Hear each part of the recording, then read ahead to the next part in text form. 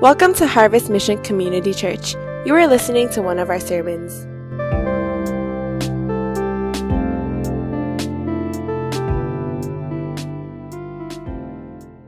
And I wanted to start this third part on checking in with discipleship by asking you the question, when you think about the word discipleship, or when you hear that word, what is the first thing that comes to your mind? Just think about that for a moment. When you hear the word discipleship, what is the first thing that comes to your mind?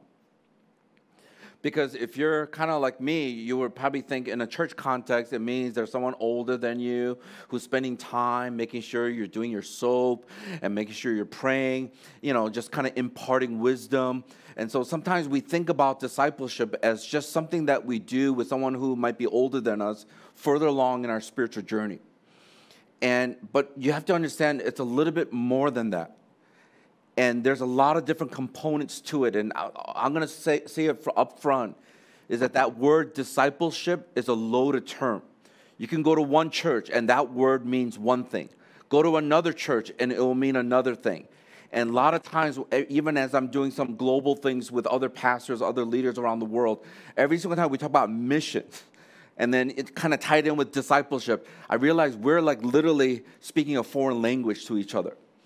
And this is when it came to the realization that when we talk about something like discipleship, all of us would think to ourselves, this is simple. Like, we all know this. But I realized, not really. And I will not just assume that every single one of you in this room understands what discipleship is about.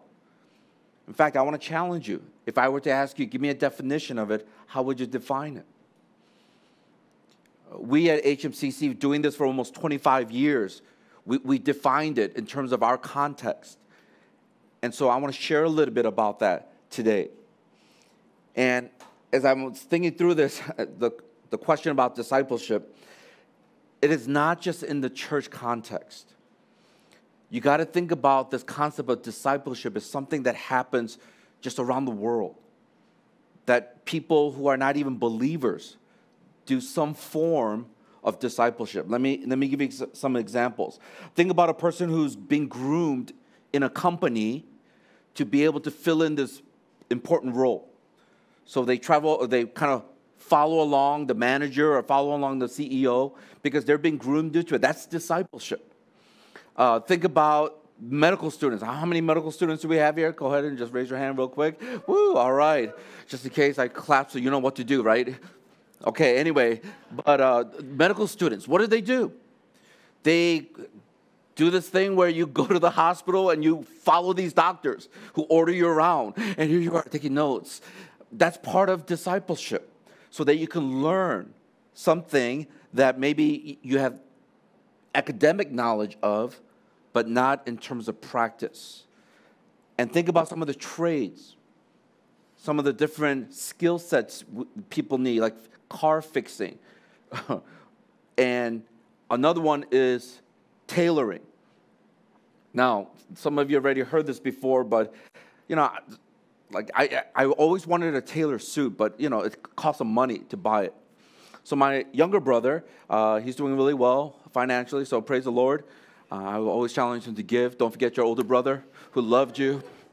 So he came to Hong Kong, and he got several suits, and he says, you know what, I'm going to bless my brother. So he blessed me with 2 suits, tailored suits. And after that, I'm sold. I'm like, I'm a firm believer because your body doesn't fit the generic brand, but they got you know what I'm saying? And so it fits really well. And so my brother bought me 2 tailored suits. And as I was thinking about this, one of the things I found out was that tailoring, or those who are making suits, is becoming a lost art. Because many of these people who are actually really good tailors are in their 80s now. And the younger generation here in Hong Kong, because there was a time when Hong Kong was known for tailoring, for textile. And so now these people who are awesome tailors are about 80-some years old. They're going to pass away. They're going to retire, pass away soon. But the younger generation in the 20s and 30s, that's the last thing that they want to do. something with, I don't know, is it Bitcoin?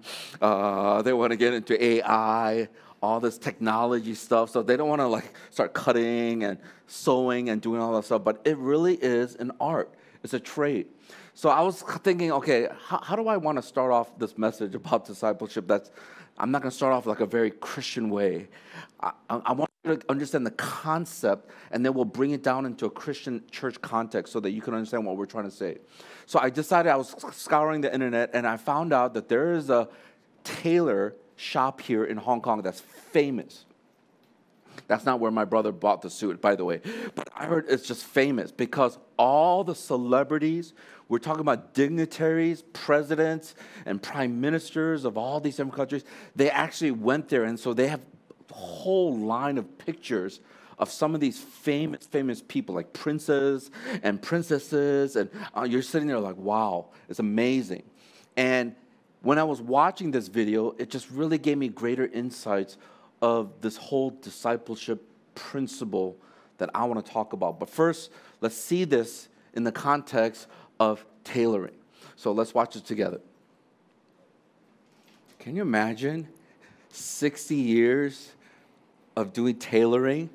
Now, if you want to buy a suit, you want to buy it from that guy because he probably knows what he's doing. He could probably do it with his eyes closed. 60 years. A specific trade and repeating the same thing over and over. I hope you also caught that it was something that was passed down from their grandfather, his grandfather, to his father and uncle, then to him, and he'll possibly pass it down to his son. We don't know yet. So we're talking about 3 generations, possibly 4 generations of a family that has been in this business of tailoring. And as I was thinking about that, well, this is exactly what discipleship is all about. Why? Because it started with Jesus. Then he got 12. Well, let's just say 11. He got 11. And then they got 70 some. And then they got the early church. And then the early church got Paul. And then so on and so on. And here we are. We're up to speed now that after 2,000 some years, that all of us are somewhat of a byproduct of somebody who has invested in somebody like you and like me, and then someone else invested in them, and you keep on trailing, going all the way back, and you realize it is a long train that connects all of us together. So just think about life. Think about your life right now and growing as a disciple of Jesus Christ. It's not only because of God's grace, but it's because people have invested in your spiritual life. I think for many of us, we forget that Jesus has called us to be his disciple and not just a churchgoer. If I could be very direct with you, I'm going to offend you today, every single one of you. So I'm going to tell you that up front. But I'm going to be direct and honest with you and simply say this. We have a lot of churchgoers, but not enough disciples. Whether it's cultural or whether it makes us feel better that we couldn't go to church and do our service to God, we have a lot of churchgoers in our church and around the world, even in Hong Kong, but we don't have too many disciples, Christ followers. And I'll explain a little bit what I mean by that as I talk about some of these passages. The original language, when you think about the word disciple, it is translated as a learner or a student or a pupil with a teacher. So if you think about that word, it means just a learner, someone who's learning, somebody who is a student. The Tyndale Bible Dictionary defines that word disciple in this way, and I thought it was pretty insightful. It says this: someone who follows another person or another way of life and who submits himself or herself to the discipline or the teaching of that leader or that way. In the Bible, the term disciple is found almost exclusively in the Gospels and the book of Acts. This is important. That this isn't a term that you see just even in the Old Testament, but even though they do discipleship, but that term, it is almost exclusively found in the Gospels and in the book of Acts. Yet clearly, whenever there is a teacher and those taught, the idea of discipleship is present. So once again, very succinctly, if there's a teacher and there's a student and something being taught, then we see surely discipleship is being present. And so for all of us to be on the same page, I want to give us the HMCC definition. Like I said, it has been a 25-year process of coming up with this definition. And it's something that we came up with, I don't know how many years back, but we were working through this because we were saying, you know what? We have all these terms. We have people coming in that didn't grow up in our church. They came from different churches, different places. Some of them just recently became a Christian. And so there are terms that we were using that they had no idea, or they had a misidea or misunderstanding of some of those words. So we said, let's define everything that we're talking about. So our definition is simply this of discipleship: to invite people to join us in the lifestyle of the kingdom by imitating Christ, teaching people to obey him, and imparting biblical values. So once again, let me read it again. It's about inviting people. You don't force it on people. You're inviting them, if just in the same way, or someone who's a learner. Like if they don't want to learn from you, they're not going to get discipled. So it's an invitation that we give to people to join us, because we're also in this journey of discipleship. We're also in this journey of learning how to be a follower of Jesus Christ. So we're inviting them to join us in this lifestyle because it is who you are. A lot of times we have big talkers in our church and in the churches. It's your lifestyle. It's who you are. That's why sometimes I am curious. Like what kind of worker you are, what kind of colleague you are, what kind of student you are. Do you step into that room and it commands respect? Are you the person who gets there at work a little bit early and works hard and everyone knows that and everyone respects you for that? Or are you the person always late? That person who never finishes, they overpromise a lot of stuff and they cannot deliver. That's why lifestyle is who you are, how you live. So once again, it's an invitation to join us in this lifestyle of the kingdom, because it's about the kingdom of God. It's not about being a Christian. It's not about going to church. It's about the kingdom of God. By imitating Jesus, that means we're going to become more like Jesus Christ. We have to be. If you're going to get discipled and you are being discipled, it means you have to be more like Jesus Christ. And the key part of being more like Christ is you're obeying his teachings. Simple as that. So once again, Jesus talked about loving one another. If some of you cannot love people around you, you have a hard time with your roommate, you have a hard time with your colleagues. Of course, loving people is not an easy thing. We talked about that. But when you grow in more in the likeness of Christ, you're getting discipled in this. There's accountability. And so you are growing in obedience to obeying God in this area of love, patience, all these things that we see in Scripture. And then imparting biblical values. As some of you guys know, we always talk about don't fish for people and give fish for them to eat. Because then when you're not there, they're going to die of starvation. You guys heard that before? So learn how to teach people how to fish. So depending on which lake, which pond, it doesn't matter where they go around the world, they will know how to fish and be able to eat fish and survive. So today I want to check in and make sure that all of us are growing as a disciple or at least a learner of Christ. We also want discipleship to be strengthened in our church culture. Pastor Bo just mentioned it. If there's anything that we want our church to be known for, it's discipleship. You can leave our church. You can go to any churches in Hong Kong or go back home, wherever you are. But I do hope you realize, wow, yeah, this church really did emphasize a lot on discipleship. They were up in my face. They were trying to keep me accountable. They were trying to make me get into the Word. They wanted me to pray. They were challenging me. They were sharpening me. Like, that's the kind of stuff I get excited about. So I'm like, not me. Can we just like kumbaya and just love one another and be, yes, that's all part of it. But I want to be known, a church that emphasizes discipleship because we want to be followers and learners of Jesus Christ. As I said before, today some of you are going to get majorly offended.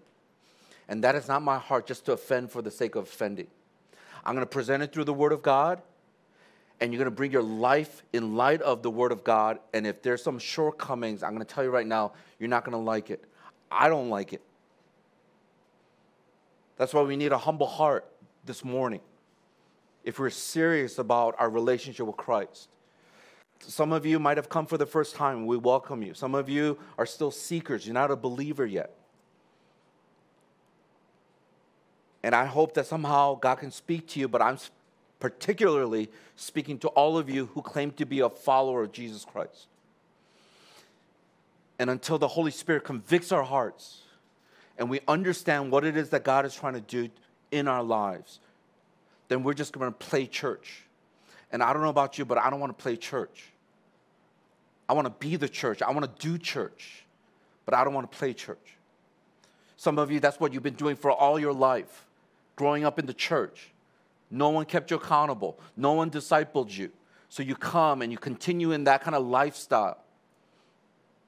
That's why some of you are still struggling, even in our context. And we're going to love on you. We're going to be patient with you. But there's a time where you got to grow up. Stop acting like a kid, like a childish kid. Grow up, because there are souls around us that are dying without Jesus Christ. I could just end it there. Amen. And let's pray and go home. Have some lunch, early lunch. That was just my introduction. I was praying a lot for this sermon because I was reminded once again why I do what I do, how God touched my heart and changed a person like me. Because there were people in my life that discipled me, mentored me, yelled at me sometimes, and sometimes didn't say anything, just sat next to me. And all the times they just looked at me, and you know those looks. And I'm like, I got you, I got it. So let me give you the one thing. The one thing is simply this. Making disciples is God's mandate. It's His command. Therefore, we have to obey and participate. So making disciples, and even being a disciple, is God's command or God's mandate. So we must obey and participate. We did this last week, and we're going to do it again, but I'm going to just give you 5 minutes because there's a lot to talk about today. So every minute counts.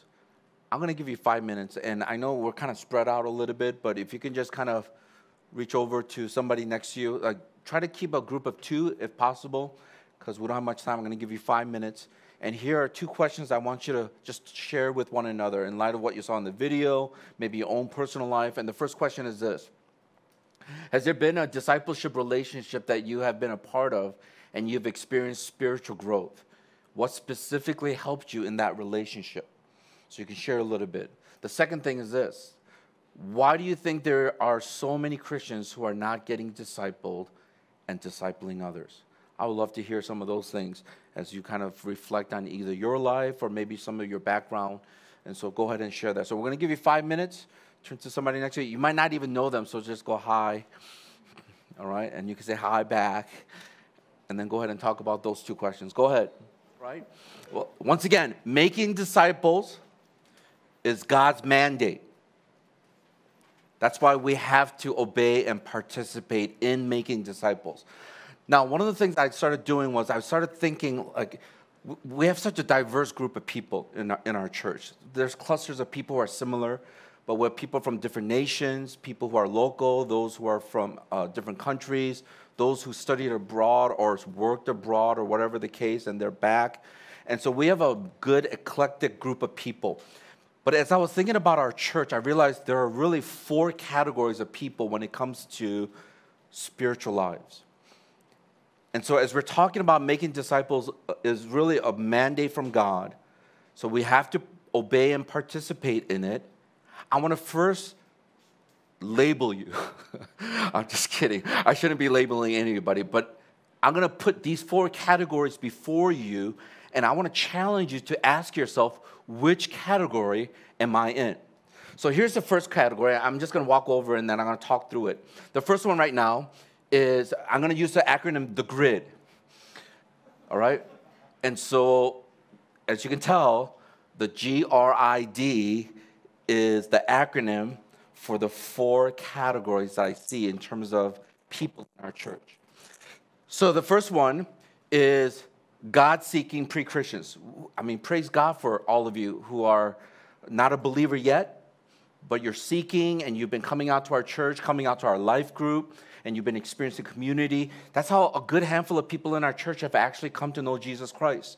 It's not all the theological reasonings, but it's just love that they could not explain, and they realize it's motivated by Jesus Christ. So they got to know a little bit more about who Jesus Christ is. So we have a good handful of people who are God-seeking pre-Christians. And those of you who don't understand why we call them pre-Christians, ask somebody that brought you to church, and hopefully they'll be able to tell you. If they cannot, they've not been discipled well. Anyway, so the second thing, the R, is recognized disciples. So these are people who actually profess Jesus Christ as Lord and Savior, and they're followers of Christ or they're believers. And so they're recognized as, okay, you are now a Christian. We know that you're a Christian. But this does not necessarily mean that they're growing. Because there's a lot of people in the church who sit there and they know that they're saved, that if they were to die tonight, that they will go to heaven, but that's it. So I would categorize the group here as just those who are saved, but maybe they're not having a thriving and growing relationship with Jesus Christ. The third group is the invested disciple. So this is the person that is invested in the things of God, in the kingdom of God. They invest their time, treasure, and talents. They're invested in the things and the mission of God. So they're usually the ones who are growing. They believe in what it is that God has called them to do. So we see a lot of people in our church who are invested disciples, and they're committed to investing their time in reading the Bible. They're invested in spending time in prayer. They're invested in serving. Praise God for the medical students and the medical people in our church who are helping out with Christian Action. Like they're taking the time to say, how do I bless people beyond what we see here? And then lastly, we have people who are discipling, disciple makers, disciples. So D, all the way through. So they are disciples who are actually discipling other disciple makers.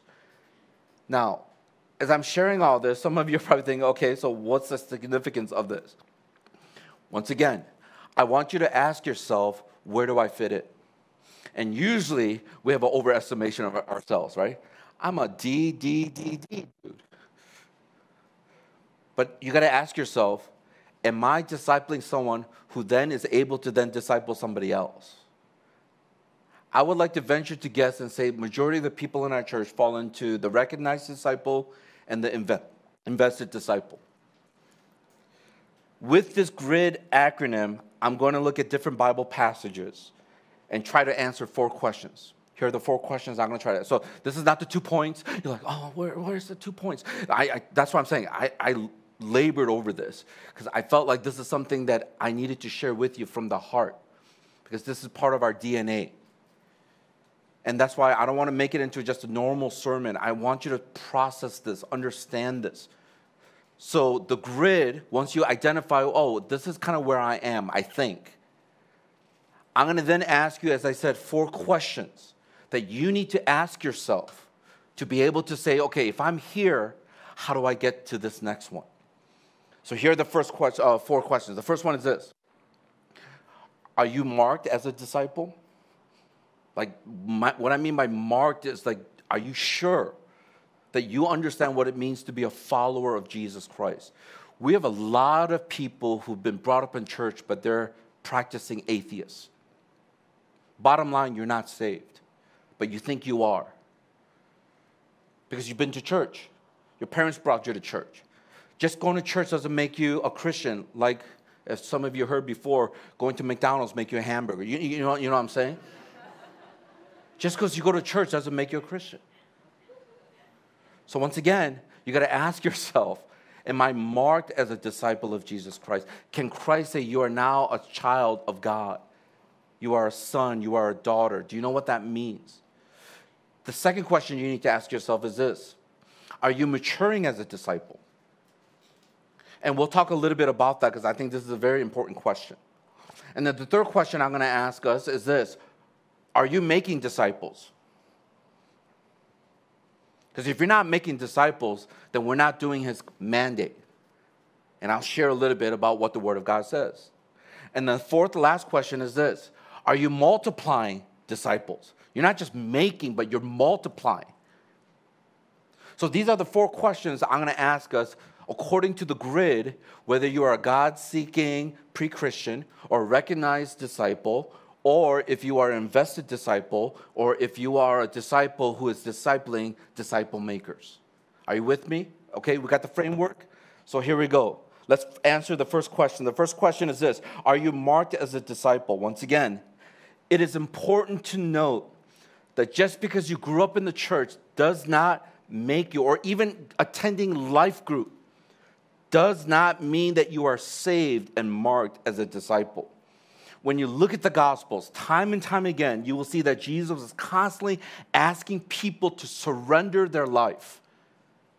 The problem with many of us is that we live our lives and then we just add Jesus to our lives and still head in the direction that we want to go to. You look at anybody who encountered Christ, and if they have genuinely followed Christ, their lives were flipped upside down.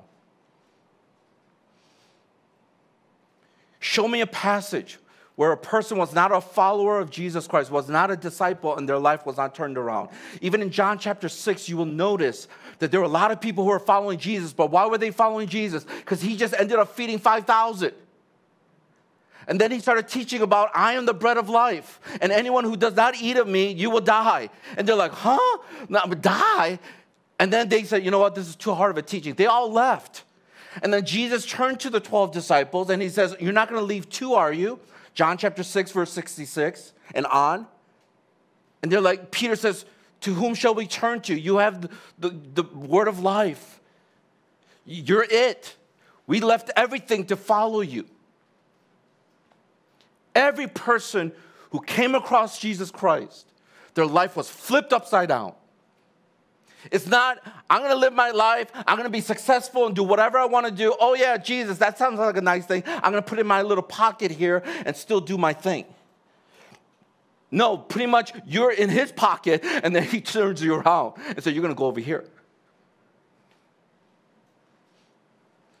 If you don't see that, tell me which version of the Bible you're reading and I'd love to read that one. But every version that I read, every single time I read the Gospels, it is so convicting that anyone who will come and follow him, they have to be willing to lay down their life. They have to follow the values of the kingdom of God. Let me give you some verses. He's constantly challenging people again and again. Mark chapter 8, verse 34 to 35. Listen to what it says. Read the yellow section with me. It says this: and calling the crowd to him with his what? Disciples, learners, followers, he said to them, if anyone would come after me, let them deny himself and take up his cross and follow me. For whoever would save his life will lose it, but whoever loses his life for my sake and the gospel will save it. Losing your life, losing your self-centered life, what you want to do. Now, is it against what God? No. There are times when the things that God has placed in your heart to do, it's in line with the will of God. But there are a lot of things that we want to do that's not in the plan of God. Let me read this to you in the Amplified version to wake us up, because it woke me up. You read that yellow section with me. Jesus called the crowd together with his disciples and said, if anyone wishes to follow me as my disciple, he must deny himself, set aside selfish interests. Hello. How many of us are selfish in our interests and what we want? Talk to your roommate, they'll tell you. Talk to your spouse, they'll tell you, selfish. Talk to your family members, your colleagues. And take up his cross, expressing a willingness to endure whatever may come.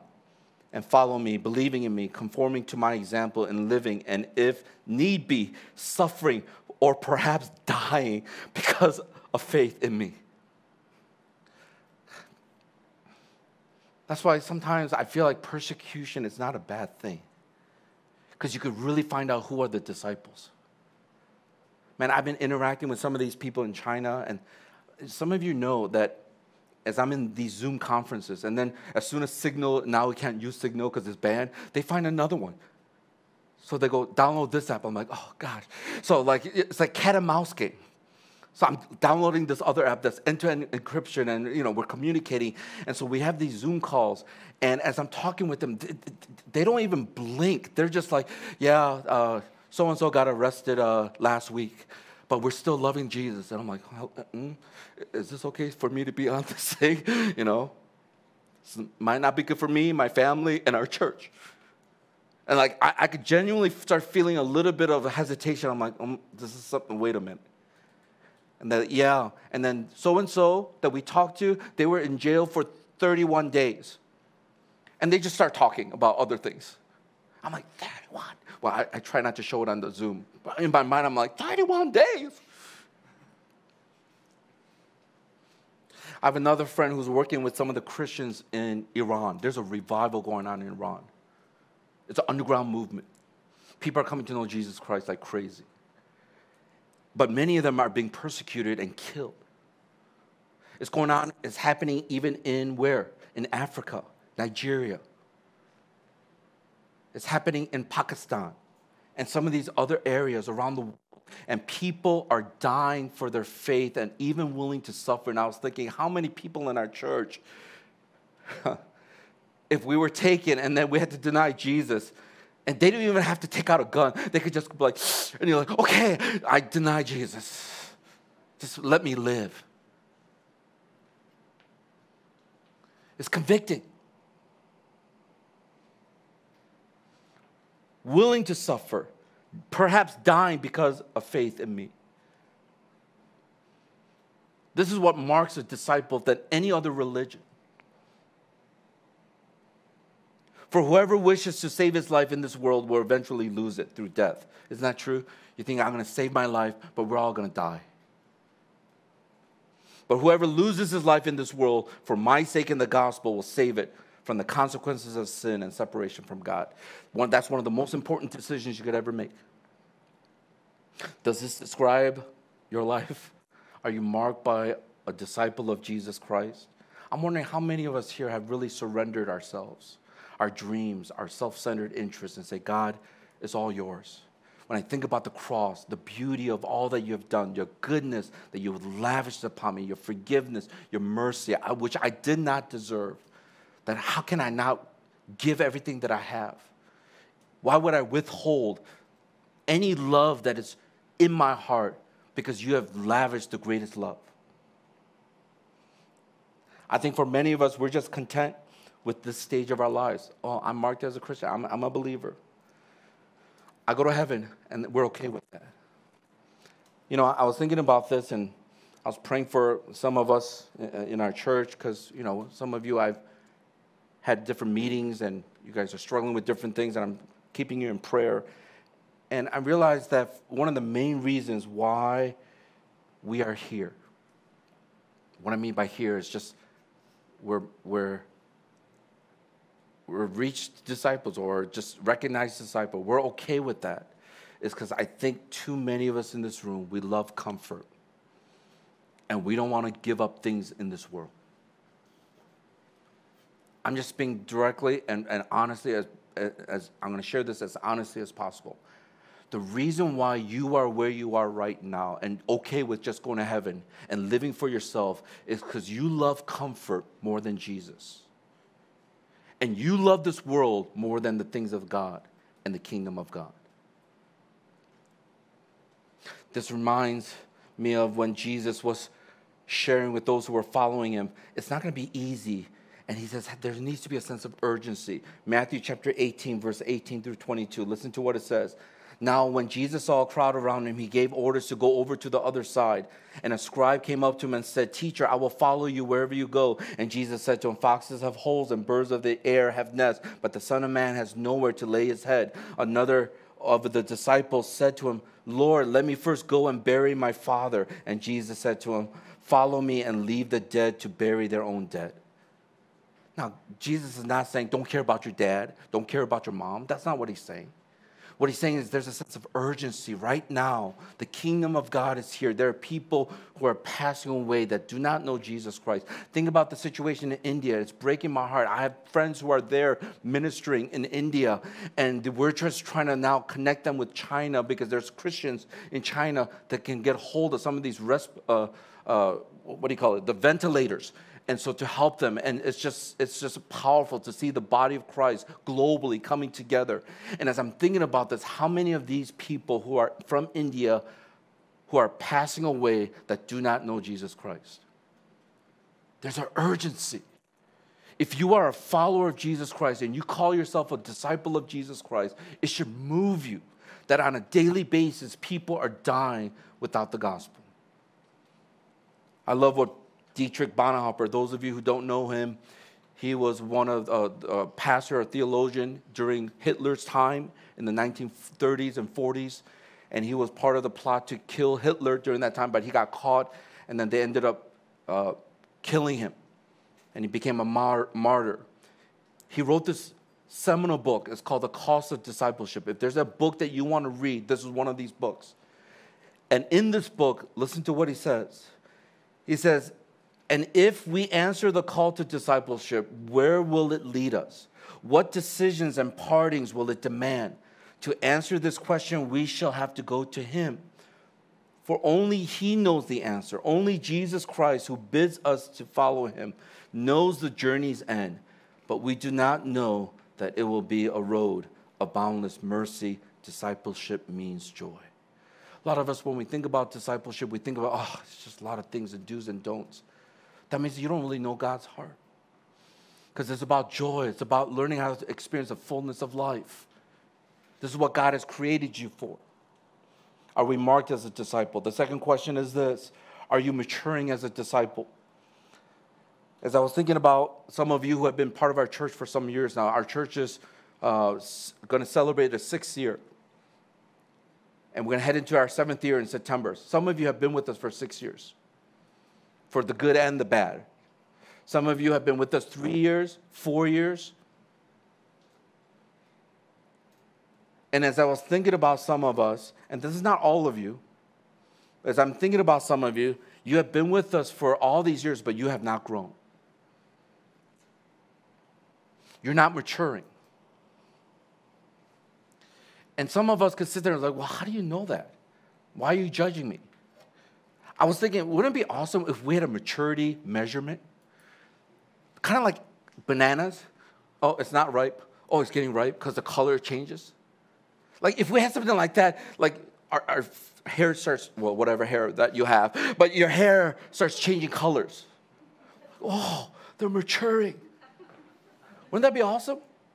That we don't have to judge. We just know because the hair, the glow.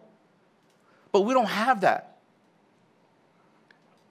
So I was thinking, like, then how do you know that a person is maturing or they're not? And they've been in our church for 4 years. They've been through our undergrad ministry, all the life groups, all the programs that we have. How many dating seminars? You're still in a bad relationship. How are we going to know?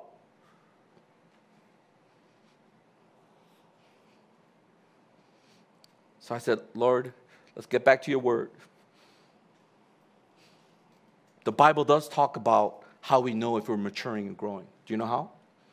1 John chapter 2, verse 4 and 6. I'm going to read it from the Message translation. Listen to what it says. And read that yellow section with me. If someone claims, I know him well, but does not keep his commandments, he's obviously a liar. His life doesn't match his words. But the one who keeps God's word is the person in whom we see God's mature love. This is the only way to be sure we're in God. Anyone who claims to be intimate with God ought to live the same kind of life Jesus lived. There we go. We got it now. You want to know how if someone is maturing? It's right here. that you're obeying what he says in the word. You haven't even read the word. So no wonder you're not maturing. Because how are you going to know what word to obey if you don't even read the Bible? And as many of you know, and I know so very well, to obey God and all his commands, it is almost impossible. It's hard. And to live the way Jesus lived, are you kidding me? It is one of the hardest things. You backstab me, mafia style, we're coming at you. Just kidding. I've grown in love. No more gangster stuff.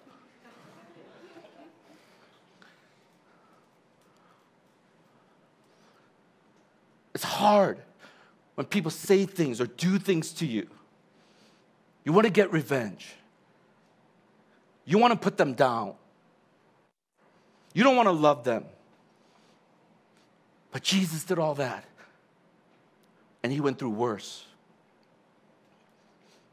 Listen to what it says in the Passion's translation. If someone claims, I've come to know God by experience, because some of us, we love experiences. Father's heart hug. Oh, wow, powerful. So we've come to know God by experience. Now, please don't misunderstand. I'm not belittling that or anything. It was powerful. We met up with the Snow Girls recently, and so it was powerful. We were still sharing with them how people are still blessed. Experiences are good, but some of you depend only on experiences, and I'm going to tell you right now, you're not going to mature. You're not going to grow. Yet does not keep God's commandment. He is what? Come on, say it. A phony, and the truth finds no place in it. You're a joke. You're a phony. You're a hypocrite. Man, I'm reading these words like, oh, God, that's me. I'm a phony. But the love of God will be perfected within one who obeys what? God's word. We can be sure that we've truly come to live in intimacy with God, not just by saying, I am intimate with God, but by what? Come on. Walking in the footsteps of Jesus.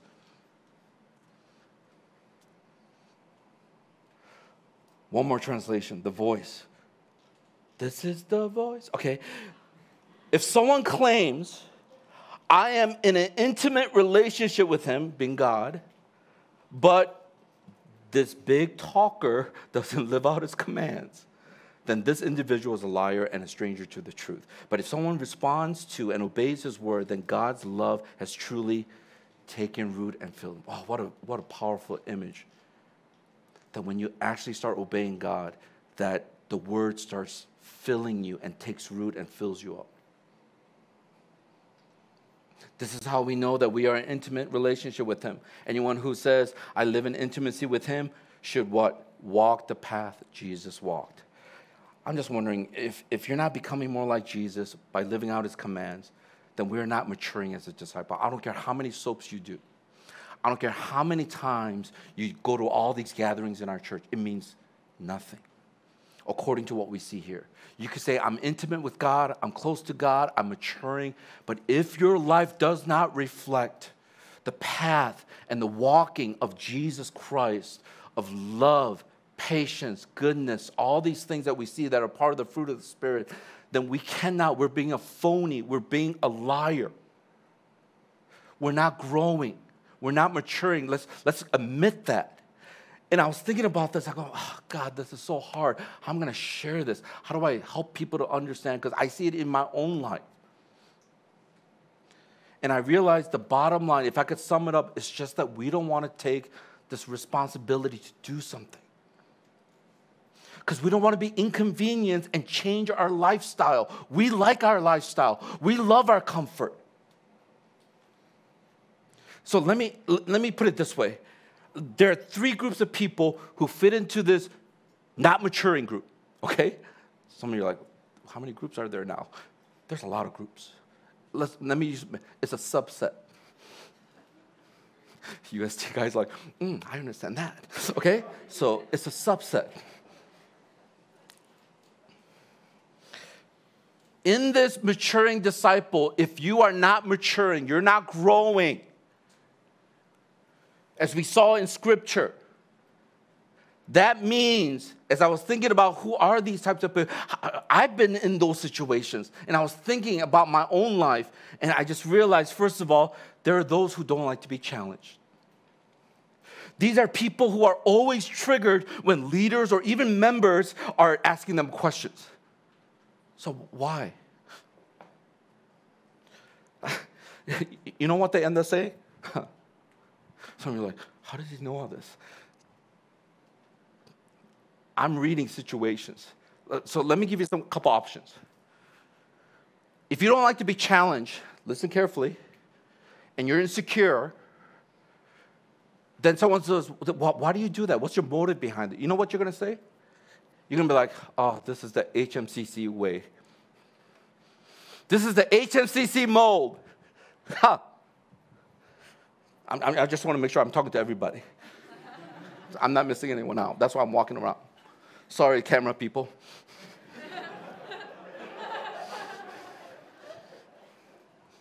Okay, don't raise your hand. I'm just wondering how many of you guys heard that before or you've said that before. It's just kind of like, oh, okay, that's the HMCC way where they always ask why. Why did you do that? Why? Why so many questions? And as soon as I hear that, I go, there's a lot of stuff I want to say, but I can't say it in public. So I have to repent afterwards. I go, do you know Jesus? Do you know how many times when he interacts with people, he's asking questions? Do you know why? He's the Son of God. He knows everything. He knows what you're thinking. He knows what you're feeling. Then why is he asking questions when you read the Gospels? It's because he wants you, the hearer, to examine your heart. Amazing. I love Jesus' method. He's God. He already knows. So, do you want to be healed? Yeah, Jesus. I mean, of course. But he's asking the question because it's more for him, not Jesus, but that person at the pool. Because he was so dependent on other people, and he says, do you have faith?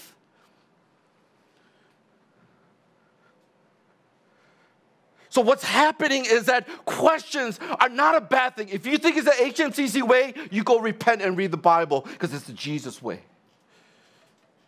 That's what I'll say to you.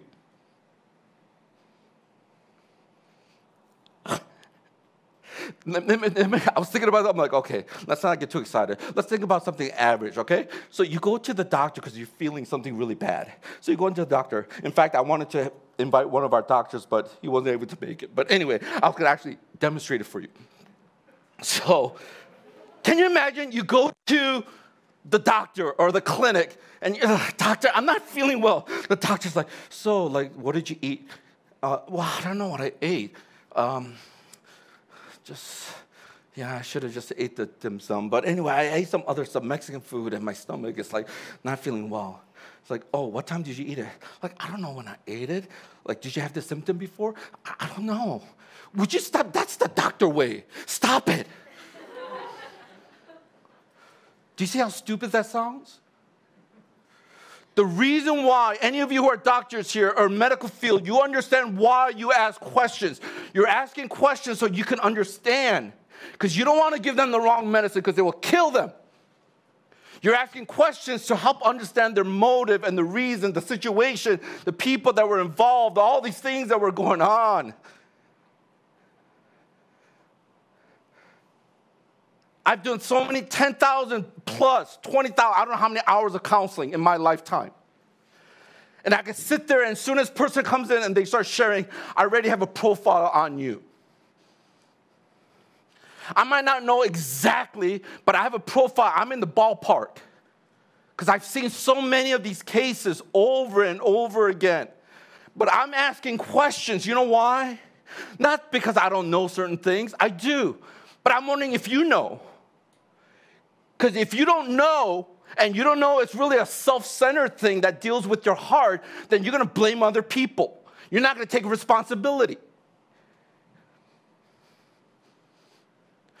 That's when I realized, wow, people who don't like to be challenged, they're going to divert it and say it's the HMCC way. It's like, oh, they're always asking us questions. They're doing all these things. And I'm just thinking, if you follow that kind of principle in your life, that you should never go to your doctor, because they're going to ask you a lot of questions, because they want you to get better. Man, I hope you have people in your life who will ask you a lot of questions because they love you. They want you to be maturing and growing in your relationship with Jesus Christ. Another group, I've already talked about it, those who don't take responsibility. Man, my wife and I, we've been doing this for almost 25 years. And we've seen a lot of people come and go. From Michigan to Indonesia to here, a lot of people come and go. They graduate, they go. They work a little bit and they go. Some of them, they leave in the middle and they go to another church. We've seen it all. And it's really interesting because just part of our church is very transient. And when people leave our church, that's when they really begin to realize who they are. You guys heard me say this before. You know who you are when you go home. Are you with me? Amen? Oh, I love Jesus. And you go for the winter holidays. You're like, you know how it is. So what happened was this. The structures in our church is already established, so they just follow the structure. They do what they're told. They do whatever, and they don't think. And so you get mistaken that you're growing spiritually when you're really not, because you don't have a relationship with Jesus Christ. So you leave HMCC, you go to another church, you go to another city, you go back home, and then you realize, I'm not doing that well. So what do you think these people do? Pastor, I just want to confess that I wasn't really growing. I took all these positions, serving and doing this stuff, but I really didn't have a relation with Jesus. Can you just pray for me? I never got those kind of emails. You know the things that they say? Oh, gosh, it was just HMCC. It was just them. Like, I'm bitter. Or I'm going through, like, shock. I'm going through all this stuff. And I'm thinking, did we ever force you? Did we ever say, you're not going to leave here? Close the door, lock the windows. You made a decision. Every decision you made, you decided to say yes. Why did you say yes? Oh, because I was insecure. No, they will never say that. Oh, because I was feeling really, like I'm comparing to my friends. They all got involved, so I'm just going to get involved. That's a wrong reason to get involved. So there are a lot of things you haven't checked in your heart why you do what you do. So then when you leave, you realize you're not doing well. So it's easy not to take responsibility and then blame somebody. And when you start blaming somebody, it's easier because you're the victim now. To me, that's a sin. Because not only are you defaming God's church, which is his body, but you're not taking ownership and you're not going to change.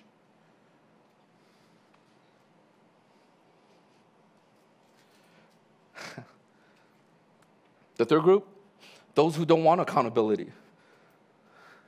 There are people who say, so you know what, I'm going to step down from ministry team, I'm going to step down from leadership, and please don't misunderstand. There are some people in our church who have to step down for legitimate reasons. They're in different seasons. But there are other people who step down because they just, in their mind, they're just thinking to themselves, you know what, I don't want accountability. I want to live my life. I want to do what I want to do. I want to be in comfort. I want to be selfish, and I don't want anyone telling me what to do. Because if you're in leadership or you're serving, they're like, hey, are you going to be coming? Oh, gosh, I wish I could just lay here in bed and not do anything. You just don't want accountability. So what happens? I always tell people, you could always tell by the fruits. And it's very clear from your life, you don't want any accountability. Listen to what Oswald Chambers said in his book, Up My Utmost for My Highest. Another book you want to read just during the summer, a summer read. It'll transform your life. He writes this: worship is giving God the best that he has given you. Be careful what you do with the best you have. Whenever you get a blessing from God, give it back to him as a love gift.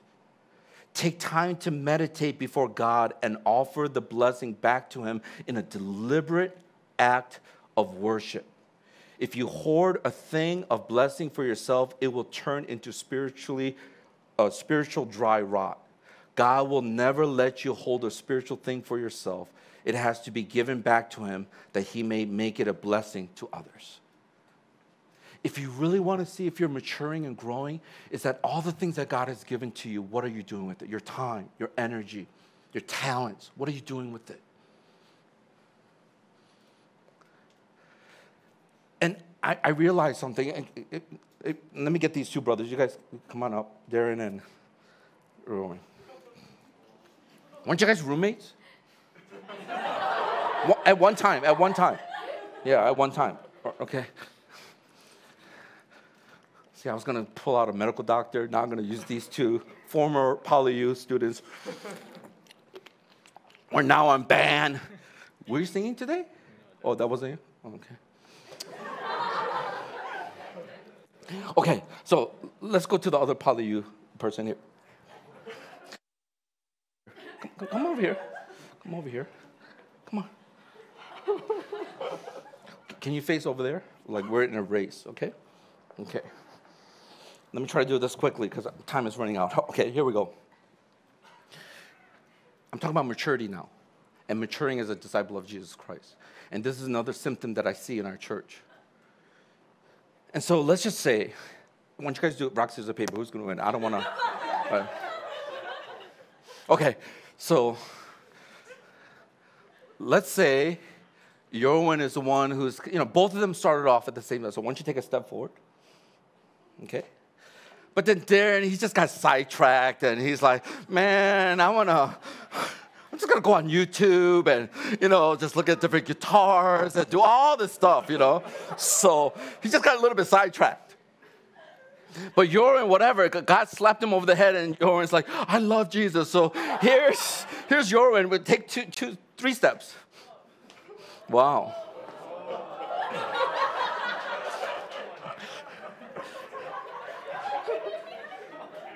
You have a really good posture. It's just like this.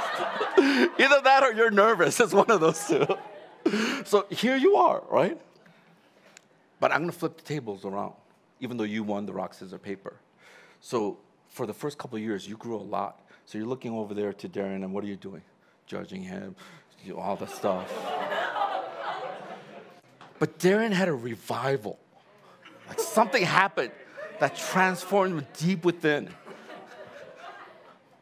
So Darren is moving. Take 5, 6. Darren's so shy. He's like, I would have been like, hello. I'm passing up this dude. So here he is. You know what's going to happen now?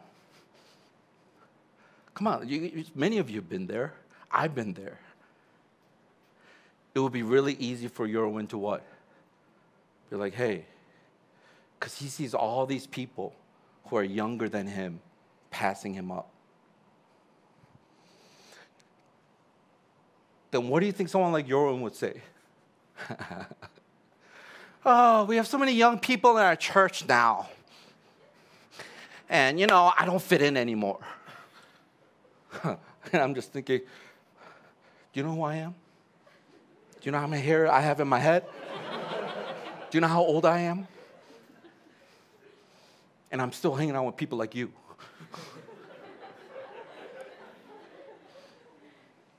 See, what happens is that some of you loved it back here because when you first came to our church, we gave you all this attention and we were trying to minister to you, and you loved it because it fed your self-centeredness. But as you're growing, because God has blessed you, as I read that quote, you're not going to let it rot. As God has been blessing you, instead of turning it into worship to God, you just decided, hey, I'm just going to be here. I'm comfortable. And all these younger guys who are excited for God and wanting to do the things of the kingdom, they're passing some of you up. They're growing. They're maturing. And instead of taking responsibility and say, crap, or can I say that? So anyway, sorry. Jesus loves you. I grew on the streets. Anyway, so so instead of your own saying, you know what? Like, yeah, I was blessed, but then I just got a little bit stagnant, and I hasn't been challenged, and I don't want to take responsibility. And I see all these guys, and I want to grow too. Can you say that? No? I got stagnant, and I want to grow too. So powerful, so powerful, so powerful, you know? But what do we normally do? This church is not for me. You know what? There's too many young people, and I'm just an old folk now. And I'm thinking, what if you're so old now? Not as old as me, but what if you're so old now that you now need to reinvest in the younger generation? It's because you're not growing. You're not maturing. So you have nothing to give to this younger generation because they're passing you up. So wake up.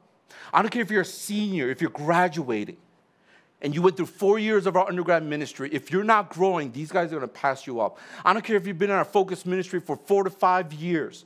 If you're stagnant and you're not growing, these younger guys who are coming in, how many graduating seniors are going to be at this picnic? What is it again? Dinner, lunch, whatever you guys are doing. I heard we have about 20 new guys coming in. And they're going to be passing you up. And you're going to be sitting there, and after a while, yeah, this church will not be for you. Because you don't want to be challenged. You don't want to grow. Because what it takes to grow and mature is going to be painful. It's going to take repentance, humility. Thank you, brother. They're just standing there like, how long? How long, oh Lord, must I say? Let's just end it. We should do a part 2. Because I have 2 more questions, and I just finished 2. We'll do this as a Bible study later, okay? Can I just ask you 2 questions and give you the verse, and we'll look at it later, okay? Some of you are like, talk to your mentor, your discipler, or your Bible study leader, life group leader, and they can give you some of that stuff. I'll send it to them. You'll get my notes. Are you making disciples? That's the Matthew chapter 28, 19 and 20. And number 4, are you multiplying disciples? 2 Timothy chapter 2, verse 2. 4 generations. No huddle group. Skip that. Making disciples is God's mandate. So we must obey and participate. I'm going to give you some challenges as we close out here. Are you marked as a disciple? Remember that question? Here's the next step for you. Grow in your foundation. That's the first thing. This summer, our target is what again? What is our thing that we're going to be shooting for? Discipleship is about relationship. And so we're going to have a goal. And each of those letters is going to be a topic that we're going to be covering in 13 weeks. So pretty much it's going to take about 3 weeks each as we cover them. The G stands for our relationship with God. The O is our relationship with others. Some of you have horrible friendships. I'm amazed at some of your friendship. And I go, that's not a friendship. You're just hanging out buddies. You're just drinking buddies. You guys are, it's a joke. That is not a friendship. I'm not saying you're a joke, but your friendship is a joke. Don't misunderstand me. I don't want to unnecessarily offend you. A joke? I'm not a joke. I'll joke. No, anyway, so, because when was the last time you told something really hard to that person? When was the last time they hated you because you said something that was truthful, but then they don't want to hear it? Some of you guys hate confrontation. You don't bring up anything. So there they are, deviating, going in their own direction, just falling into the cliff, and you don't care. You just care about yourself because you don't want them to hate you. That's not a friend. That's a poor friendship. If I'm falling off the cliff, I want him to yell, smack me, punch me. Do whatever you need to do. So I'm going to talk about relationship with others, friendships, how to develop that throughout the summer. The A is what? Accountability. We already talked about. We're going to go deeper in that. And then lastly, the L is with the lost. We got to keep on reaching out to those who don't know Jesus Christ. So that's what we're going to be focusing in on. So growing your foundation. Second thing is this, are you maturing as a Christ disciple? The simple thing is this, get a discipler to disciple you. Now, you know what the problem is? We don't have too many people at this level who can disciple, so then they're going to be overwhelmed. So some of you who are a little bit older and you know you've experienced this, grow up. Because there are a lot of young people, a lot of lost people who are coming to our church that need to be discipled. I don't care what mistakes you made in the past. I don't care what stupid decisions you made in the past. Repent. Receive God's grace. Recommit to the process once again and say, God, get me in the game. Get me in the game. The third thing is this, are you making disciples? Remember that question?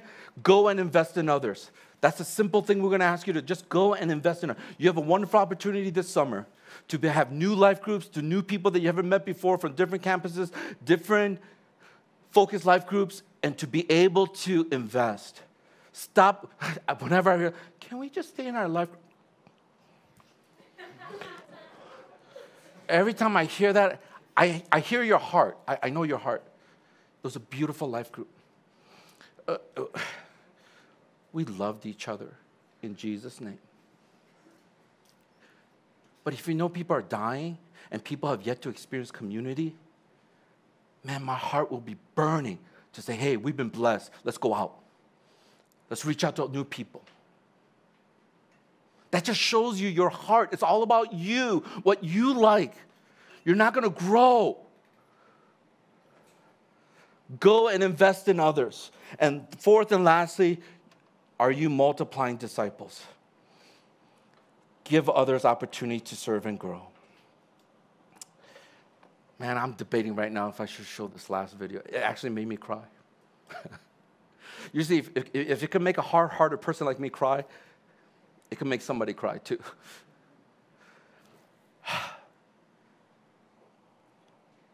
I think a lot of it was because so many of you come from very difficult homes. And I sometimes wonder, God, can you ever change some of these guys? And I realize the only thing we can give you as a church is a love for Jesus and a love for his word, the word of God. And if you could allow Jesus and his love and his sacrifice for you, the cross, this gospel, if you can allow just the word of God to go deep within, that you're not just doing it because it's a task or something you have to send over at WhatsApp, but it's something that you love. It's like sweet as honey to your lips. It doesn't matter what you go through in life.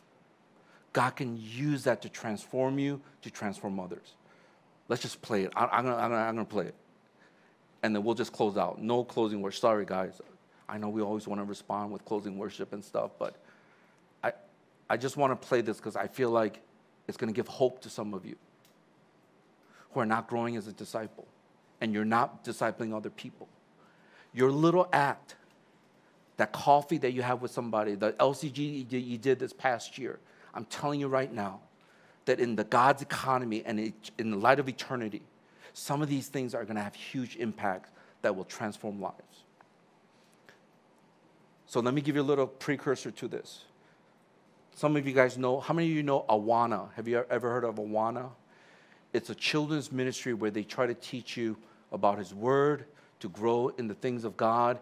And this video is about this Awana program that three people's testimony all intertwined, where they grew up in this Awana background, and then you'll fast forward and you'll see them as an adult, and how much they have grown, and how much they've been transformed.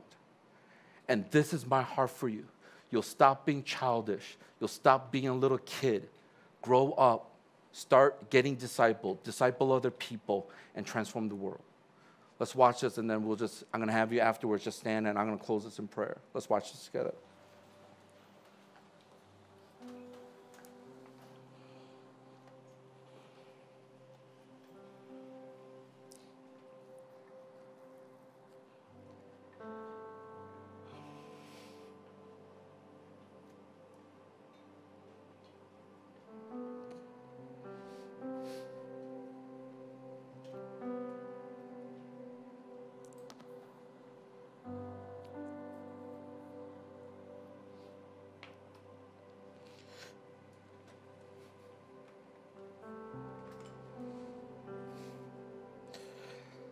You know, I know change is hard. And we cannot do it on our own.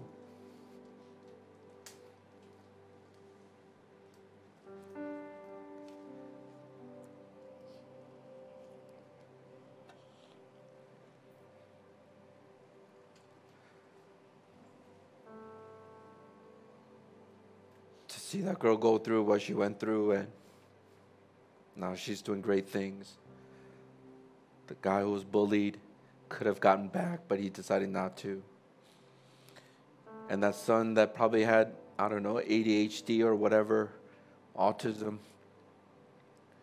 somehow came to know Christ and brought his dad to Christ.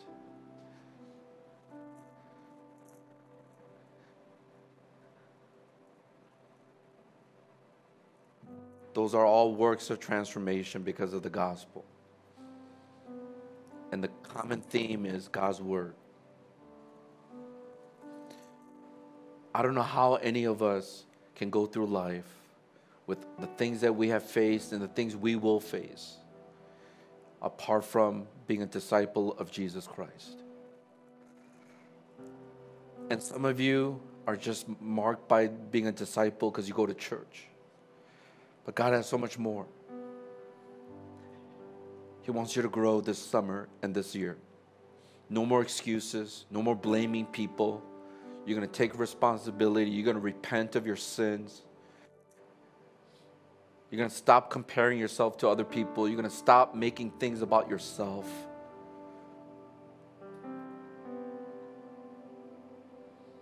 And God's going to help us. Because that's just the kind of God that He is.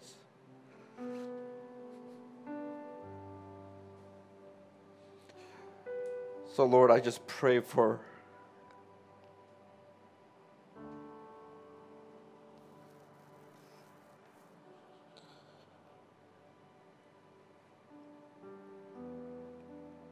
just pray for my own heart.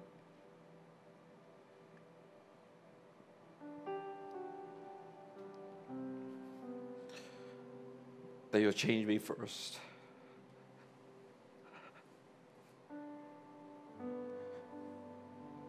And then change us as a church. Lord, we're tired of doing church. Just going to church, going to life group. We know there's more to life. Lord, there's a dying world. So many people spending a Christless eternity. I pray that you'll get us out of our comfort zone. Get us out of our spiritual slumber. Wake us up.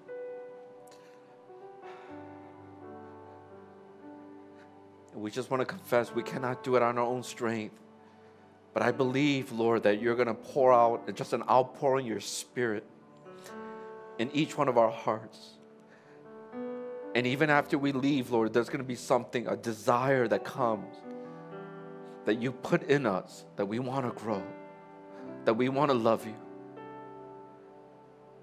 Because when we think about, consider in view of all your mercies, we want to offer ourselves as a living sacrifice, holy and pleasing unto you. Transform us from deep within, renewing our minds. And I just pray, Lord, that anything good that comes out of our church, anything good that comes out of our lives, may we always direct everything back to you. Because it's about your grace, it's about your mercy. We don't deserve anything. What we do deserve is hell because of our sins. But Lord, you don't give us what we deserve. But you always give us things that we don't deserve. So thank you for that. And I pray that we'll be a championing, Lord God, just the gospel. No more just going to church. Lord, I pray especially for those who grew up in the church. Lord, I pray for these precious brothers and sisters. Lord, you have a plan for them. Even as we saw in these testimonies, you're doing something in their lives. So I pray that they will be awakened so they can see that it's your mighty hand. Oh, Holy Spirit. Lord, you're the only one who can do it. So, Lord, we're excited for this summer as we focus on Discipleship is about relationship. May our relationship with you, with others, in accountability, and with the lost. Lord, may we experience something we've never experienced before. Lord, I just pray for your favor upon every single person here. Some, Lord, who are struggling with sins and different issues that they cannot overcome on their own. Lord, help them to open up their hearts, to invite other people in. They will receive the healing touch and the power of God. And I'm praying in the name of Jesus that you will come and do that work. Every single one of us, Lord. I pray against the evil one, whatever thoughts that he puts in our mind, any discouragement, Lord, any spirit of depression, I pray against it now in the name of Jesus. And there will be life, that you will awaken the souls of every single one of us to come to the table, the banquet table of just your heart, your love for us, and we'll feast upon it. Lord, may it overflow. Blessings that will come down, Lord God, from like Aaron's beard as we're united together. Lord, we want to be united as a spiritual family. We want to be united in our common mission and vision.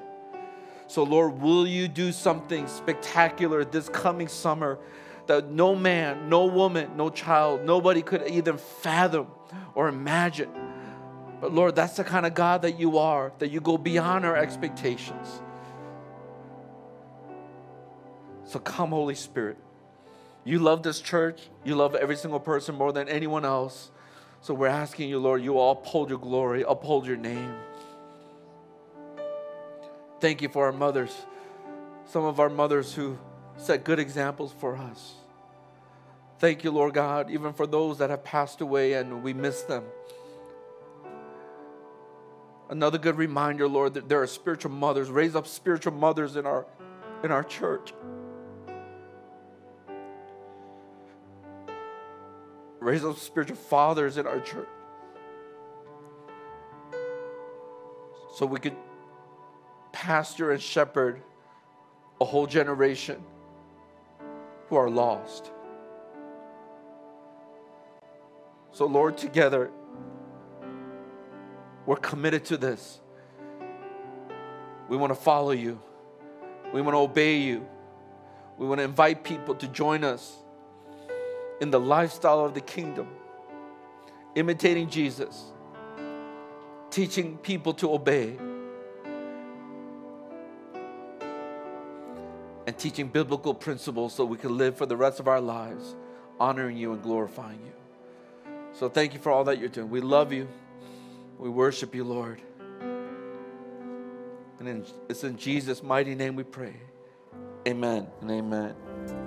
Thank you for listening to the Harvest Mission Community Church podcast. For more information, visit our website at hongkong.hmcc.net.